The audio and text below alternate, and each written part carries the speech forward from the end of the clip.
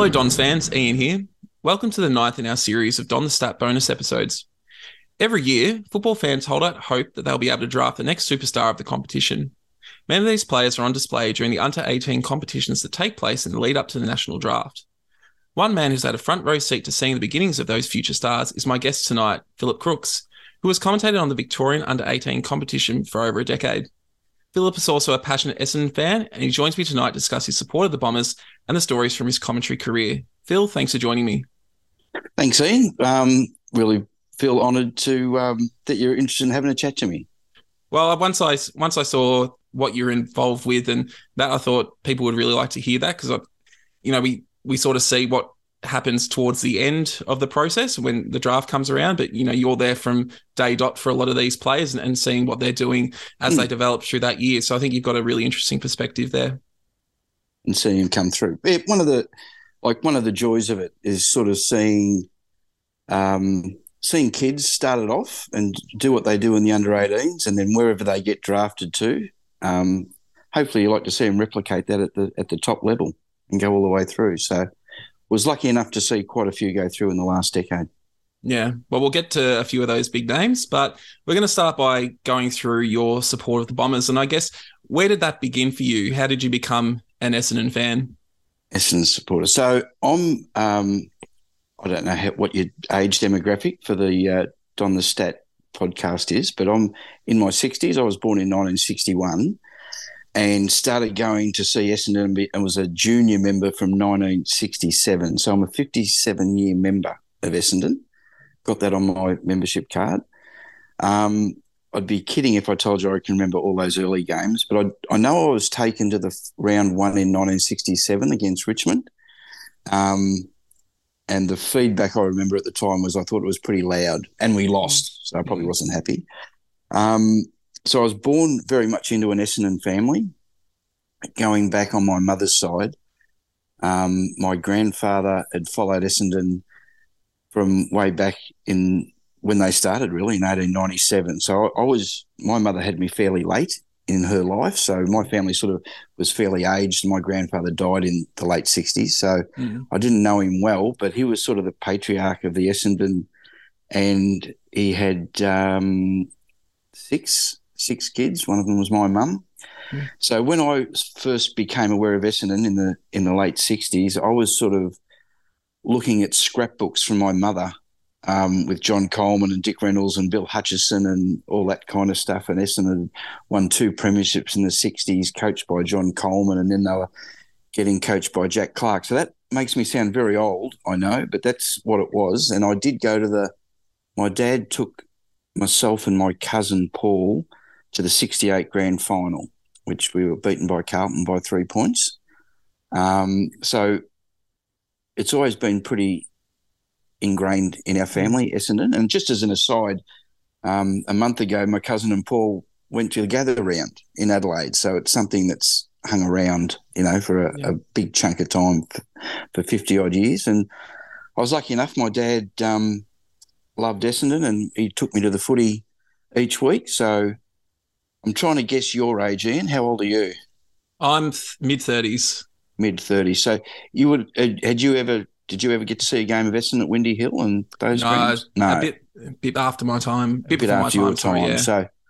So my opening or, my learning years of Essendon was Windy Hill and then all the home and away grounds. And so I got to go to all those sort of games.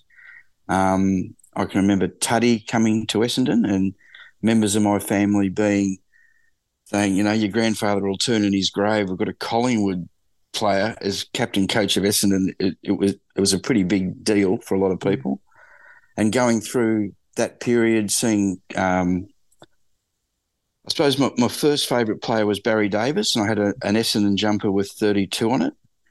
And mums in that era, or my mum especially, they'd always buy you clothes about 3 sizes too big because you'd grow into it, so they'd last a long time. I had this big Essendon jumper with 32, and like 2 years later he went to North Melbourne. So that was a great life lesson.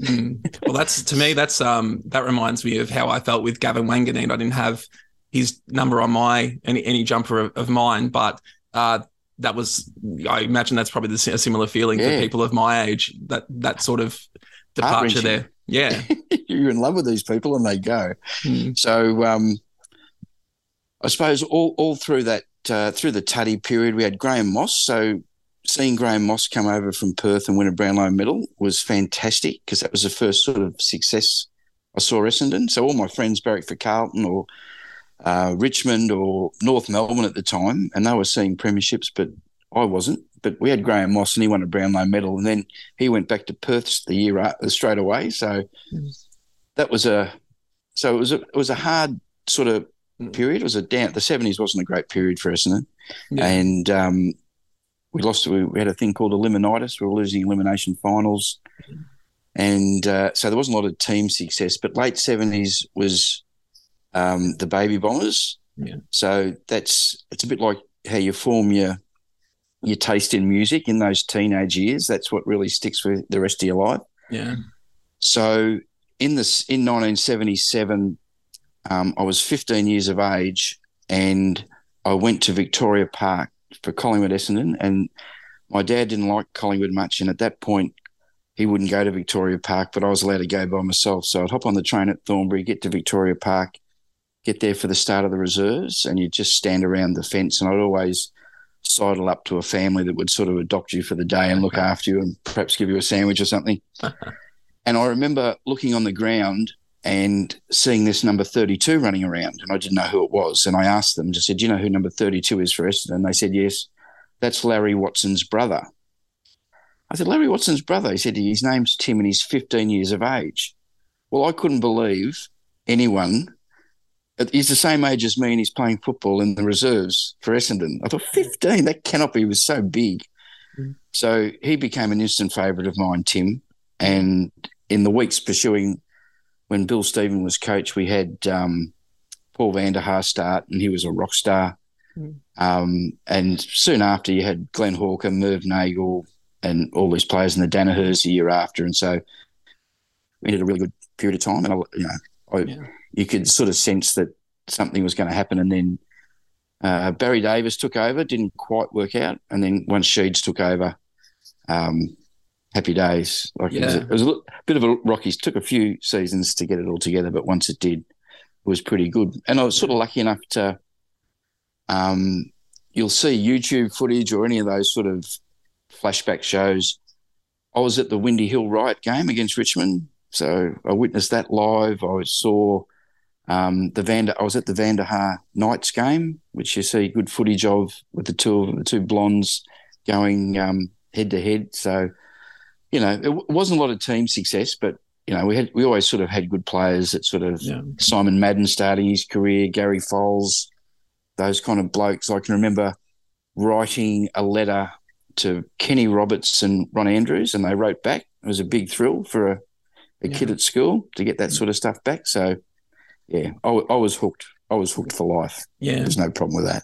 You've probably got a lot in common with your origins of being an Essendon fan, with sort of the fans board in the mid-90s. You sort of probably missed that success of 2000. You obviously missed the success of 65 just slightly, and then that long barren period. So I think as you sort of hinted at as you were heading up with that story, it does turn eventually, and it's probably turning a bit like the Titanic at the moment rather than a jet ski. But hopefully it does continue to turn that way. And I guess the other thing that really struck me from what you just said is how within your family, you've sort of got a connection back to, the beginnings of Essendon, the Albert Thurgood era and things like that. So, you have memories, shared from your parents and your grandparents where you can point back to the beginnings of Essendon. I think that's really cool. No, that's absolutely. And I mentioned my cousin Paul. Their surname's Madden, so they're not related to Simon Madden, although Paul went to school with Simon and is still good friends with him. If you go back into Albert, I'm sure if you tweet him, he'd remember Albert, because he remembers all those players. There was a guy called Mick Madden played for Essendon. I think he might have played in a premiership in 1911 and 12, and he was a relation to my cousins, the Maddens, grandparents back. So there's sort of been always really, really strong ties to the club, and that's gone not into my generation but the generation below. me now. Our kids are all Essendon, and then their kids are now sort of Essendon as well. Mm. And I'd tell them about that gap. This is just one of these stupid, quirky things that I went to the 68 second semi. Carlton beat us. My brother got taken to the preliminary final and we beat Geelong. So I didn't get to go to that. And then I went to the grand final and we lost. And then I saw us lose elimination finals to St Kilda twice, Fitzroy twice, North Melbourne. And I just thought I was never destined to see us win a final. So when I hear all that talk now about Essendon haven't won a final for that period, I've already been there and done that. And I'm obviously big on the history of the club. And we've had other periods where we've gone, 18, 20 years without a premiership and barren periods, but we've still got 16 cups. Mm. So, and that's the equal of anyone else. So that's, to me, still a mark of success. Yeah, absolutely. And, clubs are more than just premiership success. They're about the people involved and the fans' support as well. And as you also sort of hinted at, you can have enjoyable moments with particular players or particular events, that stick with you long time. That doesn't have to be a premiership. I mean, we all want to see premiership success, but you can still have that strong connection from other moments like you were bringing up there. I had I suppose, this is just, I'm letting into my personal things here that I want, from following Essendon and why I do it, is a lot of it's the family stuff. You just want to be there with your family and experience some of those big days. So sadly, my dad passed away in 82. So we never got to actually see Essendon win a premiership together. But we did see Neil Danaher in 81 beat Carlton in the last 5 or 10 minutes. So we were sitting in that Hawthorn stand on the half-forward flank right where Neil kicked that last goal. And, that was our premiership. That was one of the best days I've ever had at the footy because, as you can imagine, Carlton were pretty arrogant at the time. They were winning premierships and we were beating them, which was sort of frustrating because we could beat Carlton, but we couldn't win a final to beat them in September. But that day Neil beat them at the end was, it was good. It was a great feeling and one of those great days at the footy. Yeah, absolutely. I think it's something that's come up a few times talking to people, older than myself. And, again, Neil Danaher is such a great person for what he's done, more recently with his hardships. But, he was a pretty good player before he got injured as well. So, He was, and you have to take my word for this, but my dad did say in that 3 or 4 years that he watched him, he said he was the best player he'd seen at Essendon since John Coleman. So he'd seen a lot of good players and he rated him very highly. And it's significant that Kevin Sheedy had made him captain as well, above a lot of good players. He'd moved Simon Madden on. He had Terry. There was Tim Watson coming through. There's a lot of good players there. But he'd made him captain. Look, sadly, didn't get to lead us out on the ground. But, no, he was a wonderful player. Yeah. Well, look, before we start talking a bit more about the present, just a question I always ask our guests. What's your unpopular Essendon opinion, either past or present? Okay, so my unpopular Essendon opinion is I'm over and tired of people losing it over clash jumpers. Just move into this century. It just doesn't matter. And I think our obsession with the sash, while quaint and it's in the Constitution and all that kind of stuff, the clash jumpers look like tripe. Just have a neutral colour with the bomber symbol on the front. That would be fine. It doesn't affect the way we play. It doesn't affect the result. They're still the same players. It doesn't really matter too much. The clash jumper is just to make it visually easy for everyone to see. Now, I never had any trouble differentiating between Essendon playing Melbourne or Richmond or whatever, but this is 2023. So I suppose my unpopular opinion is just have a neutral jumper with a bomber on the front and that would be fine. I wouldn't lose my stuff over it. Well, I think that's definitely classifies as an unpopular opinion in some Yes. areas. I reckon there'll be a few people throwing their phones now and switching this off after that. But hopefully the rest of you stick with us as we go through your story and what you've done. Look, let's talk about more modern stuff with the Bombers. And, one thing I've been asking people the last couple of episodes is, given what happened last year, what were your expectations going into last year? And then how did you see things playing out? And what was your opinion of what happened? I think most people were pretty optimistic going into it because 21 was a reasonably good year and we did finish 8th. And that final down in Tassie, in Launceston, they played pretty well for a great period of time in that. So their expectation was good. Stringer was playing, Dustin Martin type footy, which he still does too, which I still think he does today. And Jordan De Goey type footy. So I think he sort of fits that mould. Peter Wright was coming along. There was no reason why we shouldn't. We had the 3 draft picks that had, Cox and Perkins had debuted. Reid still hadn't and still really hasn't had a fair sort of crack at it. So there was lots of things to like about what was happening. I hadn't seen Ben Hobbs, but heard a lot of good stuff about him. So the expectation was pretty high.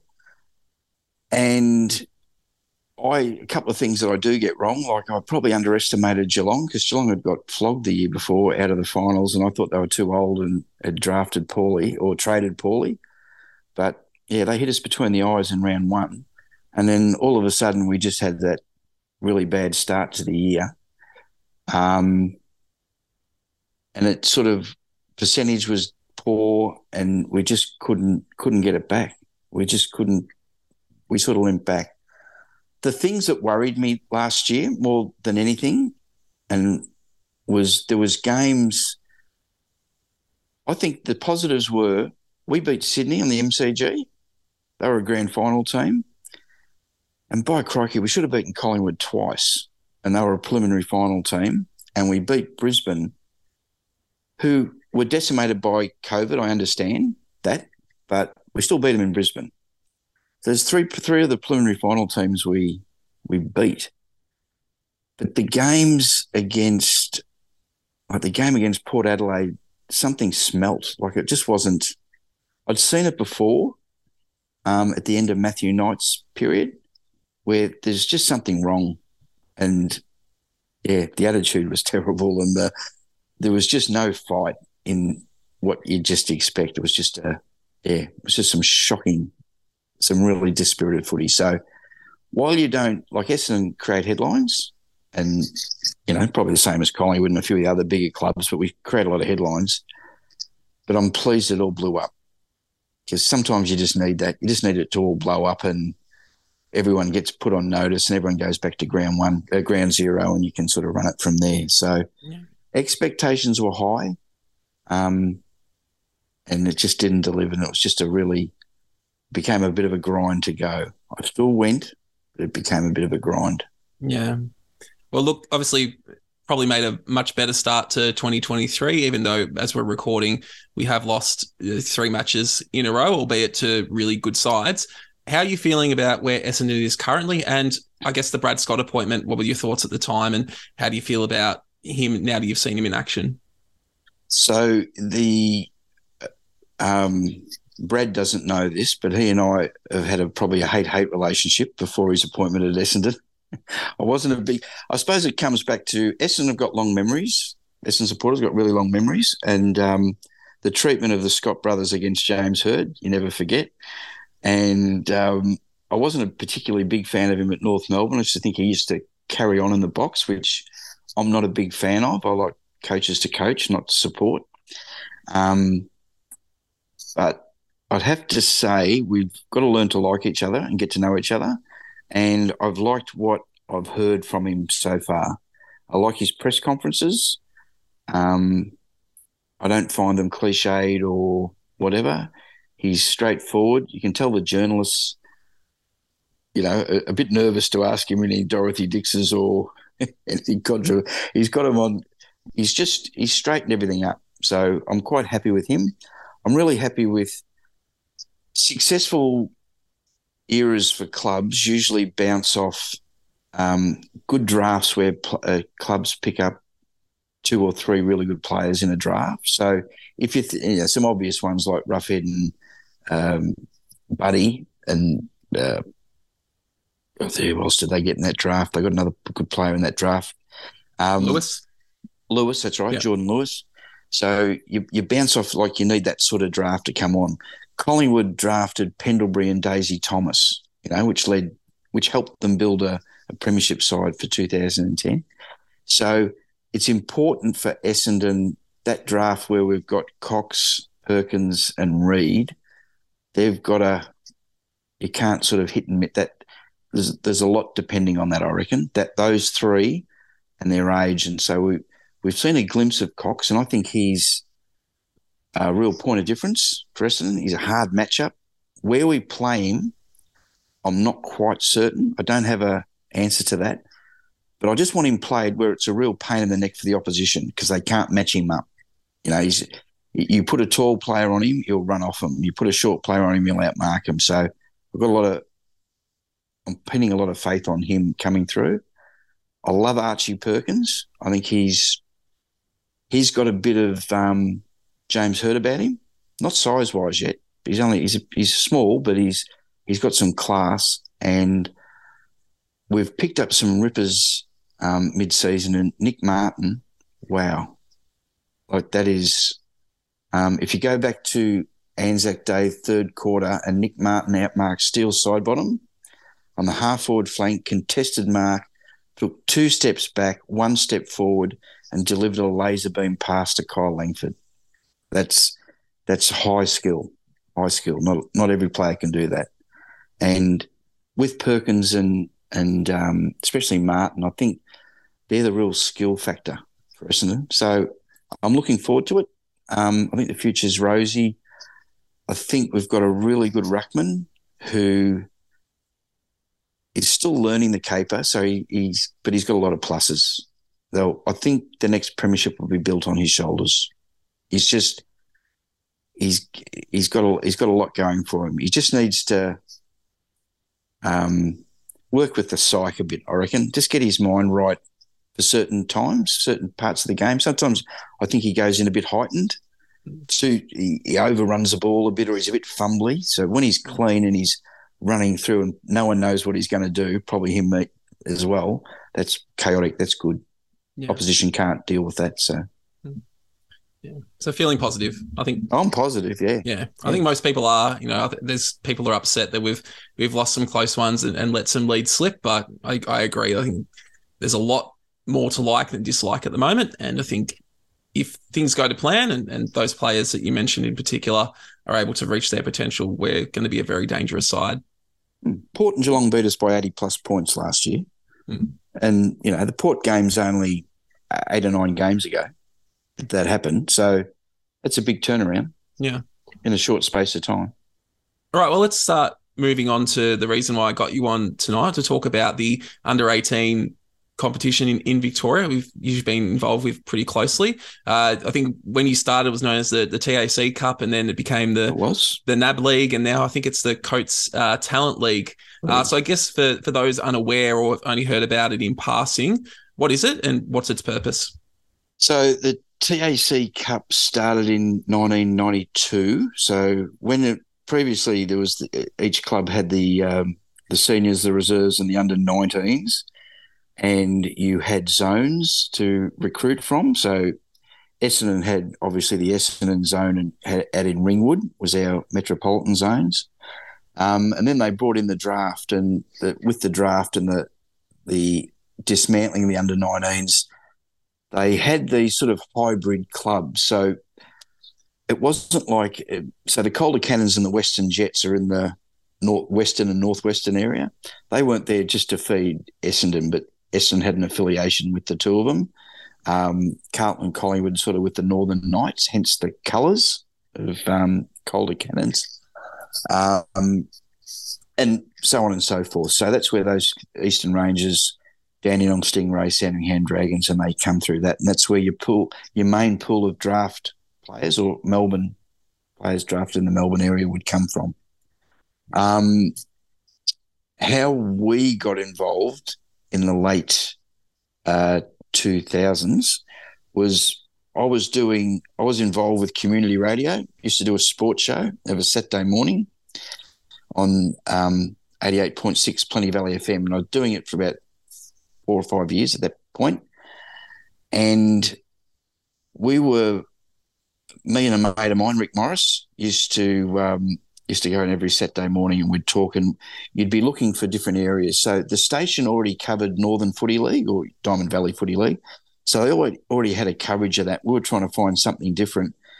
So we through a connection, we knew the coach of one of our mates knew the coach of the Northern Knights, a bloke called Neil Connell, known Codger, was a Diamond Valley legend, and ended up working at North Melbourne as in the development role at North Melbourne for a number of years. Only gave it up a couple of years ago.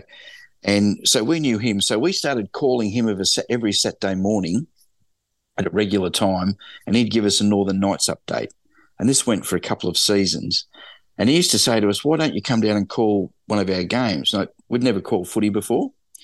And the problem we had was that the station had Northern Footy League on a Saturday, so we had to wait for the fixture for the Knights to play over Sunday. And then there's a lot of stuff to get done. But anyway, sure enough, in 2008, there was a Sunday free. Northern Knights were playing Murray Bushrangers at Preston City Oval.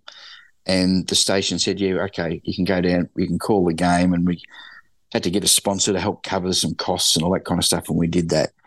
So it was a significant game for Essendon people, because in that game for the Northern Knights was Michael Hurley and David Zaharakis. And just to throw in on the other side, for Murray Bushrangers, there was Jack Zeeble and Steele Sidebottom. So for your first game of footy that I ever called, it was pretty significant. Like the outcomes were pretty good, and for Essendon it was pretty good with the two players we sort of picked up.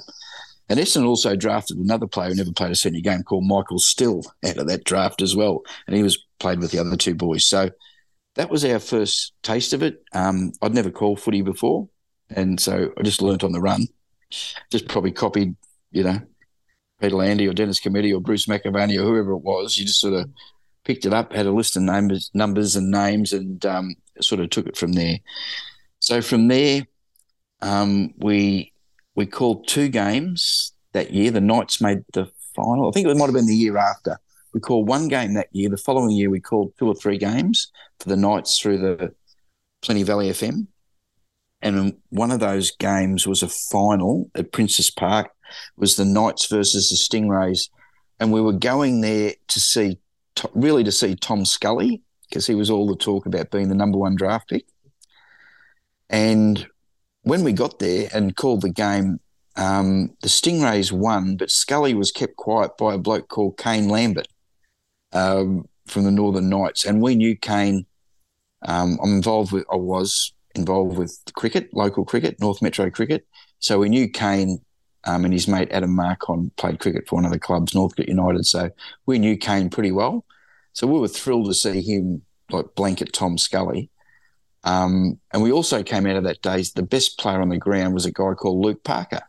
And he was a 17-year-old that day, bottom age. So I'm giving you a taste of what it was like. You see these guys in these games and what they go on to see. And the week after, I'm pretty sure it was the week after, the Stingrays played Oakley Chargers, and Andrew Gaff was best on ground. So these guys have all got 200-plus game careers sort of through there. Do you notice then when they're playing, do you pick out players and go, oh, I reckon that guy will be an AFL player, or is it 100%? Yeah, 100% you do. Is it pretty obvious? Do they stand out above the rest pretty clearly, or Yep, absolutely they do. And there's a few. I can mention a few sort of along the line, but the way that. So that we developed this, so we'd got a taste for it, obviously. We thought this was pretty fun, and you're seeing good play. It was a really good standard of footy. And we developed really strong relationships, firstly with the Northern Knights, but then other clubs. So at that point, you'll appreciate this, streaming started it with the first sign of streaming. And I'm not overly technical, but I'm not too bad with it, but I didn't really understand what streaming and internet I knew what the internet was, but how this was going to work. So we had some people that we knew through a mob called BPM Media. So being a sports lover, you'll have heard of Brett Phillips that does the tennis and on Channel 9 and Call Footy, and another guy, Peter Mercado, who also called VFL Footy and does a lot with the tennis as well. So they had a little company called BPM Media who we were associated with, and they had the gear for us, and they had a relationship with AFL Victoria, who were running the competitions, who run the VFL and the TAC Cup. And they had a fantastic media guy in charge of media called Anthony Stangetz, who comes from the eastern suburbs, came from the Eastern Footy League. And we got introduced to him, and they said, well, look, no one's doing this. We're more than happy for you to do a game a week if you want to. So I'd say this is like volunteer stuff. We're not getting paid to do this. We were just getting sponsors to cover it and cover our costs and stuff like that. But all our travel and all that sort of stuff was coming out of our own pocket, but we were really enjoying it. And from that, we developed relationships with all the clubs really, but some really embraced it. Others were just a bit half-hearted, but were happy enough to sort of come along for the ride. But we got to know we developed really good relationships with the 6 metro teams and the 6 country teams. And we used to drive up to Ballarat or to Wangaratta and do the calls and Gippsland and things like that. So the payoff for us for all that, I can gloss all over the tough bit in the long drives and the shocking games and all that, but we used to get to call the grand final at Etihad Stadium, Marvel Stadium now, and we used to get to go in the Triple M box. So for blokes that are just amateur schmamateur, that's pretty cool to go into the media, just to go into the media area at Etihad was good. And on the day, like SEN would be there, the ABC would be there, and we'd be in the box in Triple M's. It was vacant on the day. We'd go in Triple M box and call the grand final. So I wrote down what the first grand final we did was significant for Essendon, but it was Calder Cannons versus Gippsland Power. And the captain of Gippsland Power that day was Dyson Heppel. So we saw him come through. So I'd earmarked him to come. Essendon were already talking about getting him at pick 7. But for the Calder Cannons, they had Tom Liberatore, Mitch Wallace, Cameron Guthrie. I wrote down a few others there that played in that game. Wallace, Guthrie, Dion Prestia. And there's a couple of other blokes at Carlton draft that didn't kick on. Matthew Watson and Luke Mitchell's about 6 players got drafted from the Calder Cannons in that day. And also I mentioned earlier my cousin Paul, who I go to the footy with, his son Luke played for Calder Cannons that day. So that was a bit of a thrill to call the Cannons winning a premiership with him playing. So seeing those guys in one team and to see them all going, and apart from like Guthrie, Prestia and Libera are still going today. Yeah. And, all great footballers in their own right. So to sort of see them come through, and you often hear Brian Taylor talk of the Calder Cannons and the Geelong Falcons as the footy factories. So that's where it all sort of started. That we're able to supply great groups of players. Yeah. Sort of getting through. So, sort of seeing those guys come through. So I guess just sort of bringing back to the competition, just so people are a bit clear, how does it relate to the AFL Championship? So I guess we often see the Carnival and Vic Metro and Vic Country. Do those 6 Metro teams feed into Vic Metro, and then the 6 country teams feed into Vic Country? Into Vic Country. Yeah. So this is what was sort of one of the quirks of the system, I suppose. Not quirk, I don't know. It's the way that it was sort of set up. So if the top players that are earmarked, they'd be playing, you'd see them for the first 2 or 3 rounds, and then you wouldn't see them because they'd be going to play private school footy. So they'd be playing the school football, and then they'd get commissioned into Vic Metro or Vic Country. So a lot of the good players, you would only see them play a couple of games at the start of the season. There were 16 rounds in a season, and you'd see them for maybe 2 or 3 rounds at the end of the season, and then whatever finals they played. So these clubs, in inverted commas, some of these blokes only play, 15 or 16 games for them. the really good players, because especially the ones that are going through private school and that kind of area. So that's sort of how it feeds, and the I think it's one of the better stories of blokes that didn't make Vic country. So we were calling. So I'm trying to think when this is. This is about 2013. Clayton Oliver tried out for Vic country and didn't get selected for them, and had to go back and play for Murray Bushrangers. So when all the really good players are away, they bring in a lot of the younger players, the bottom ages, some 16-year-olds and whatever. And through talking to I can't remember who the coach was at the time, but he was telling us that he thought Oliver should have been picked in Vic country, and he was a bit, miffed that he missed out and whatever. But in the couple of months that everyone else was playing school footy or championships or whatever, Clayton Oliver went to another level, one of the two levels, to be honest. And when everyone came back, Clayton Oliver was a different player, and he was drafted at 3 or 4. Yeah. So he'd gone from a player that wasn't deemed good enough to play, in the top 22 country players, let alone all Australian and all that kind of stuff, to being number 3 or 4 in the draft. Mm. So it was a good example of what sometimes you just need to, for players, everyone develops at a different, I learnt that every player develops at a bit of a different pace. Mm. And sometimes it can just happen sort of quickly. Yeah. And I think another player that I saw go through, Marcus Bontempelli, he was good, like he was a good player, and he played Vic Metro, and he was, you could see he was good, but you wouldn't have thought he was be what he turned out to be. And he came, his last couple of games of the season, and Knights that year played 2 finals, he was exceptional. Like it was like a different player ran out, like a light switched on for him. And he just sort of knew how good he could be, and his size and everything. And but I still didn't anticipate how good I knew he'd be good, but I didn't think he'd be as good as what he is. Yeah, yeah.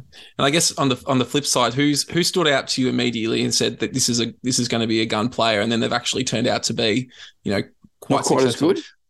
Well, not that. I guess more.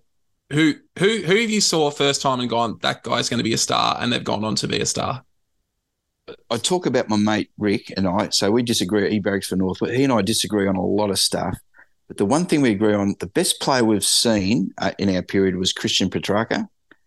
So he played for the Eastern Rangers, and he played footy the way he plays for Melbourne now. So when he was playing, he was like a secondary school kid playing amongst primary school kids. He was just big and bulldoze everyone out the way, and he was just a terrific player, and he's sort of gone on.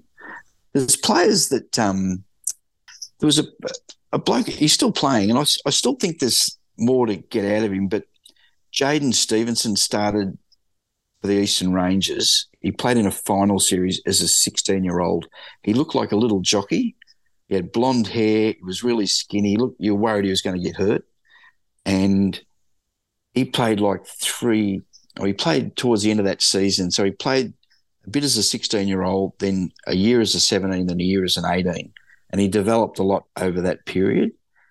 And we thought, wow, he'd be pretty good. He went pick 7. I remember Kevin Sheehan saying he thought he was the best player in the draft.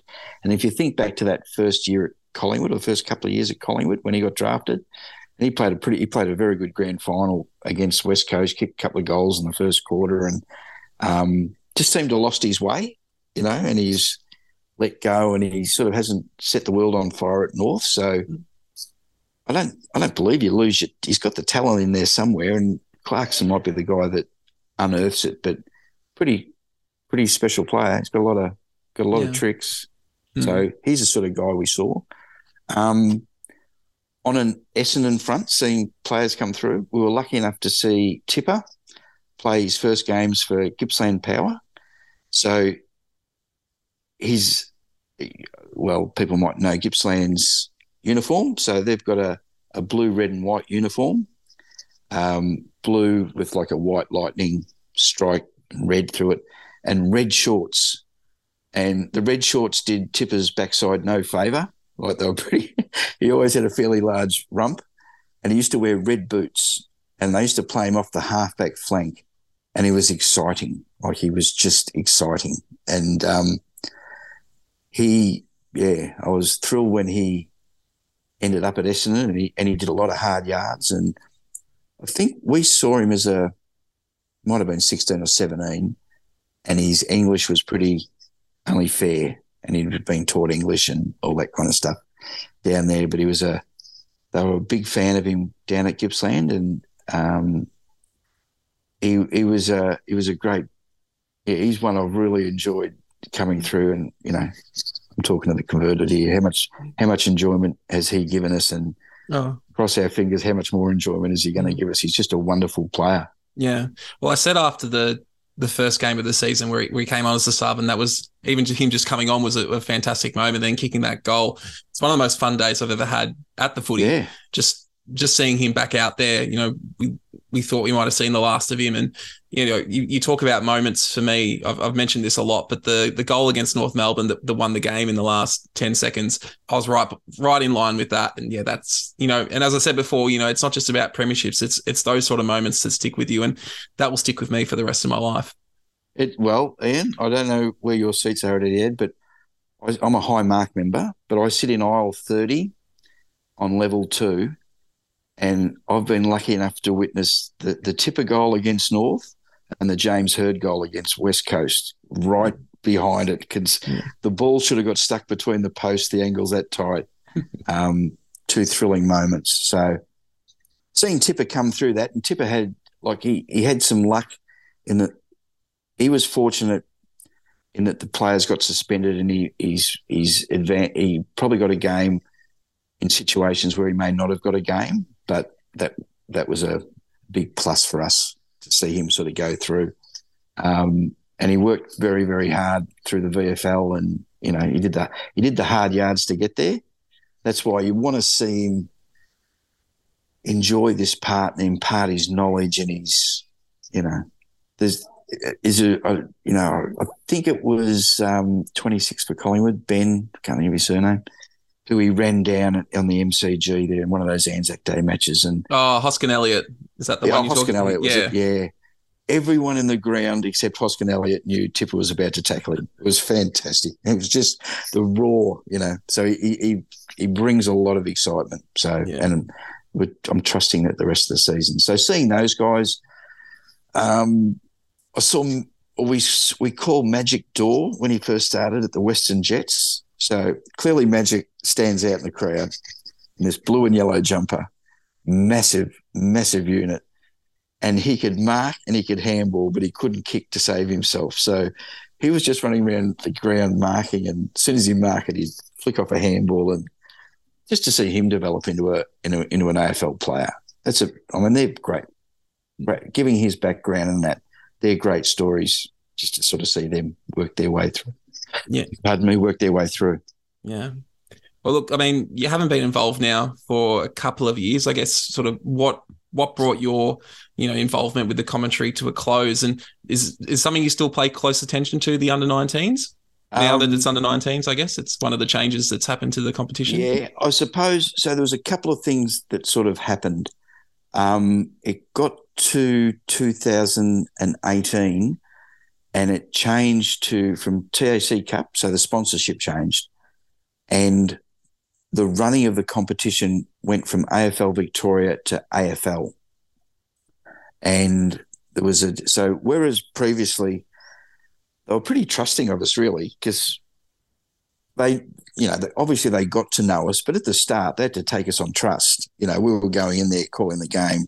You didn't need obviously didn't need a media pass to get in or any of those sort of things. We did the role, but we built up really good relationships with clubs and with Anthony Stengitz at AFL Victoria. So we built all that up, and then they changed their structure. So we were trying to keep into that. And I suppose the thing that I should mention this too. So all these streaming was radio. So it was just voice. But at some point, I think it was about 2015 or 14, we were able to, the games were being filmed and we could just get a lead and plug from our commentary into the camera, and all of a sudden there was live pictures being shown. And then that was being shown on a YouTube channel and through the TAC Cup website.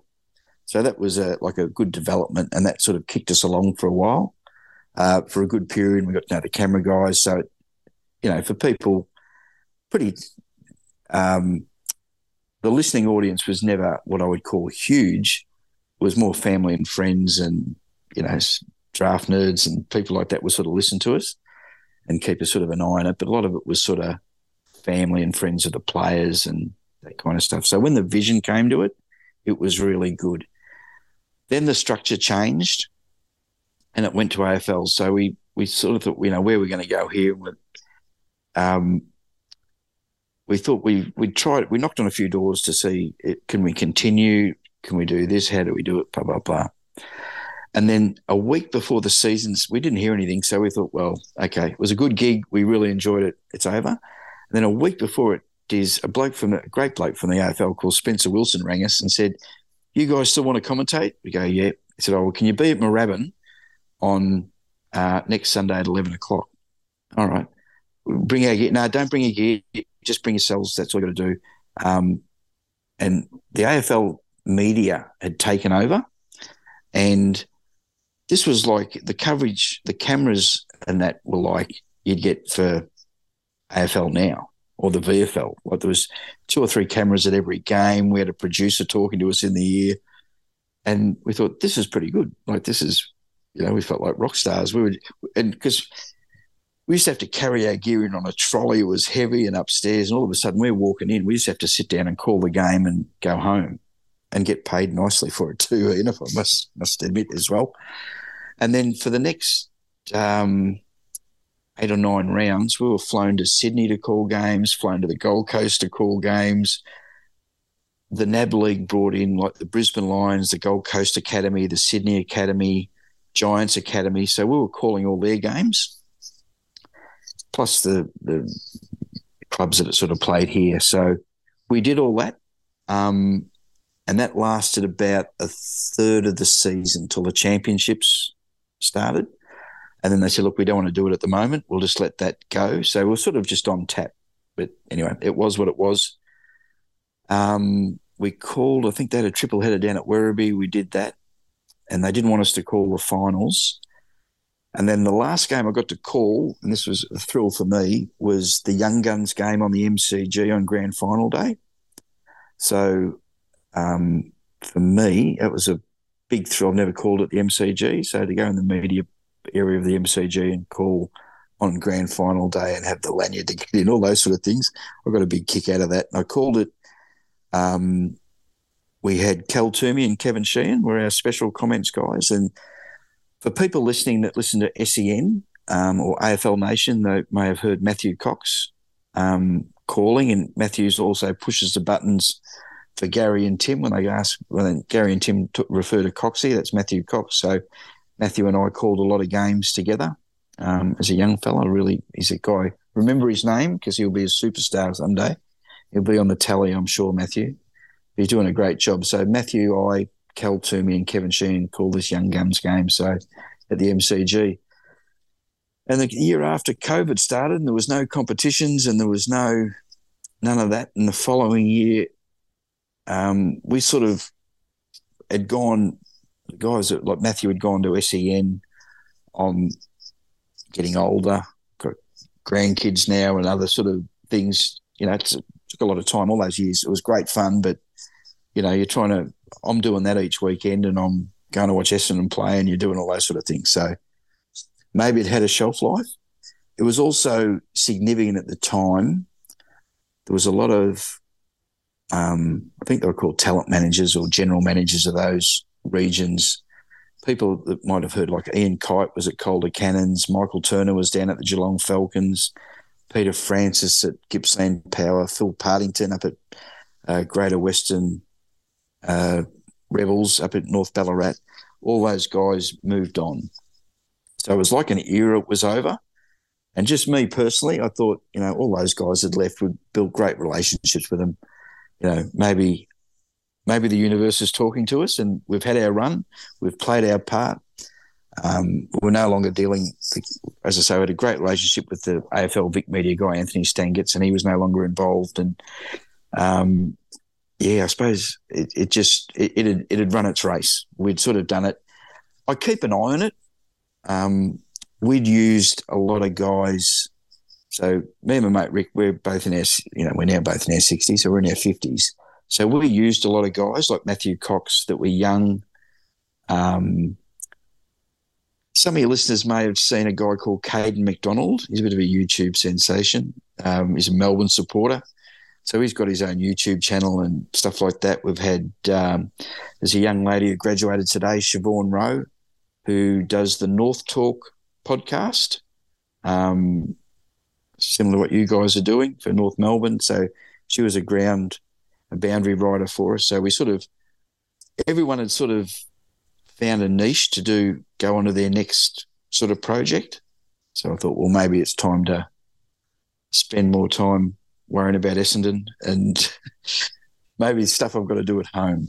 Yeah. But certainly a lot of fun, and I really enjoyed the relationships you built with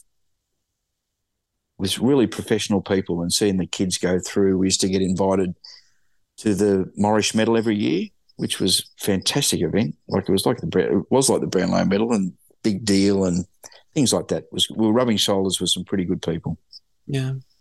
It sounds like a fantastic experience. And I mean, you sort of did it as you dipped your toe in and you built it up, and, you have, 10 years of stories and experiences that you'll treasure for the rest of your life, I imagine.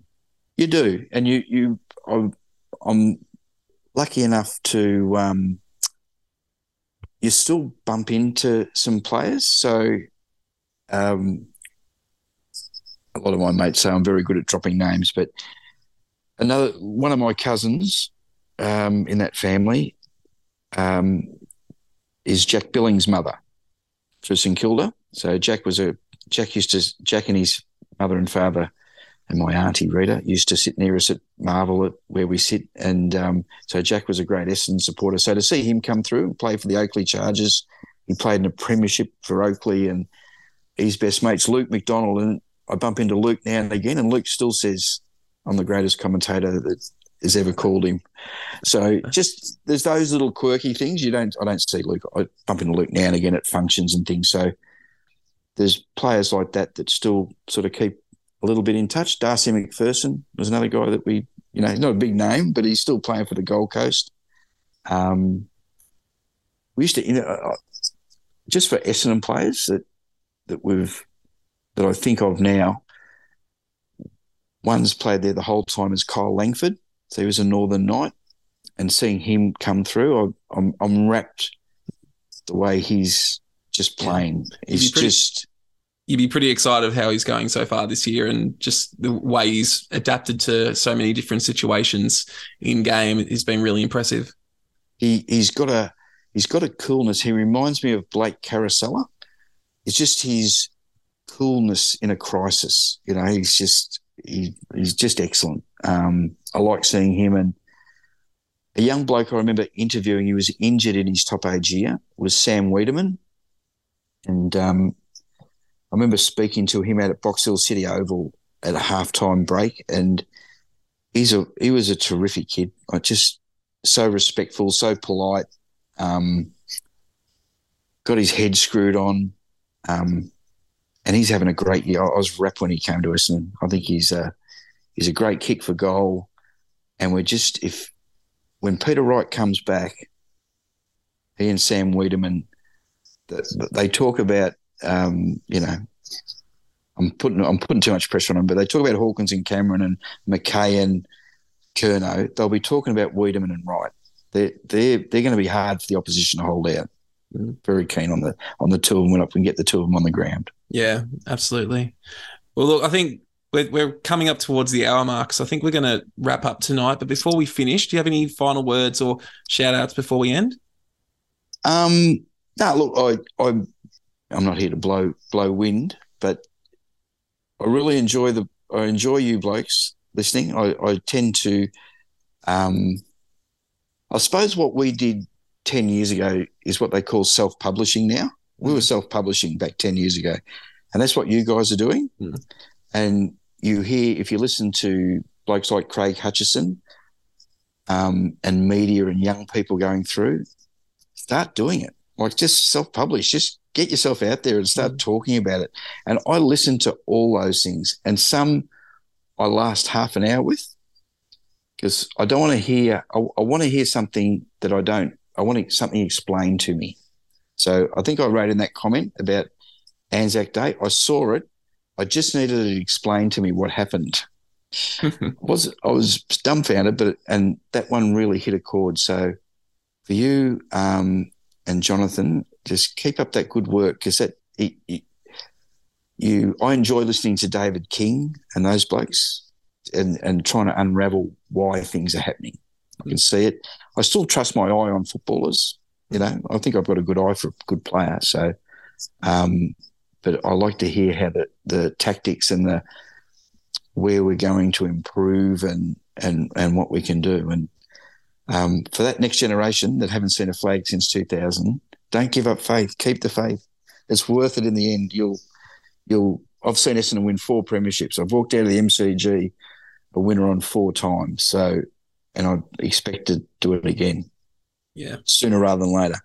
Well, there's a lot of people sharing that sentiment there.